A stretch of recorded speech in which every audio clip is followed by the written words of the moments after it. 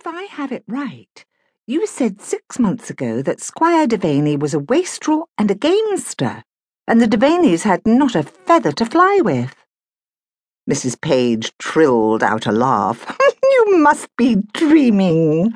I adore the Devaneys. Sound family, good English stock.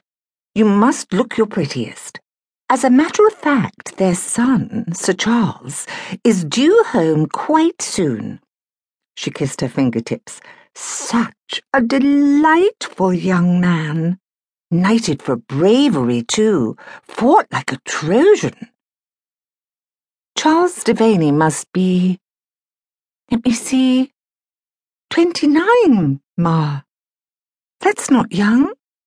Hark at the child. In the prime of life, my sweet. Mrs. Page put her head on one side, and her sharp eyes raked her daughter up and down. Must be white muslin, but not too girlish. And your hair. I did want to put it up. Long hair is not the thing. You need one of the new crops, like Caroline Lamb. Mr. Tully will need to do it.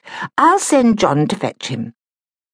I do not think our local barber knows anything about fashionable crops. Don't quibble.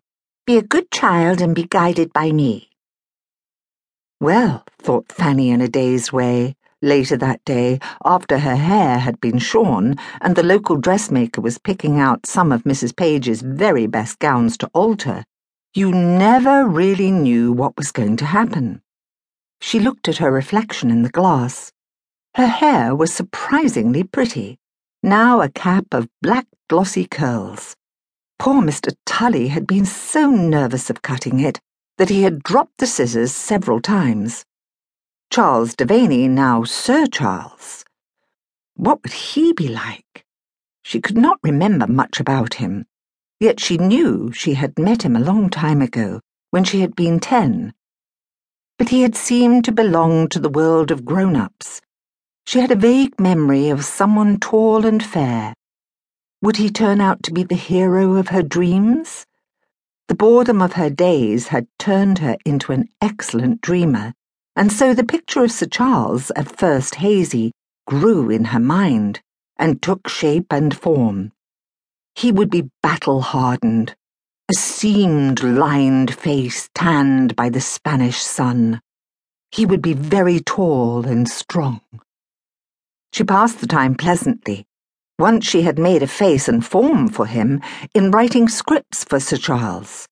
At first, he would dismiss her from his mind as being too young, but Ma's little donkey carriage would run away with her, and she, Fanny, would ride to the rescue, hair streaming. No. She ruffled her short crop. No more hair to stream, but he would be impressed. He would see the rescue, and the light of admiration would bring warmth to his stern face. They would walk together in the gardens under a full moon, and he would look down at her and murmur, "Your beauty unmans me." Fanny experienced a qualm. She did not think herself beautiful at all, but a man in love would think her so, and everyone knew that love was blind.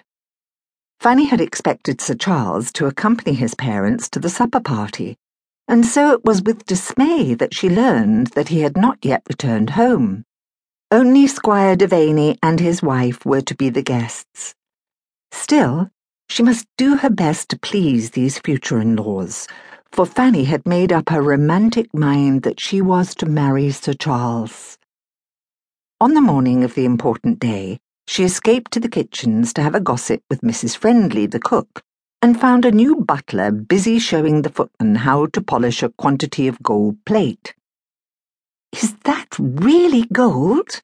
asked Fanny, goggling at the glittering plates and knives and forks. Mrs. Friendly drew her aside. "It's only for this evening, Miss Fanny," she whispered, "as is that jackanapes of a butler. He was lured over from Lord Tandy's for the day. Lord Tandy is on the grand tour, and it's my guess that his lordship's gold plate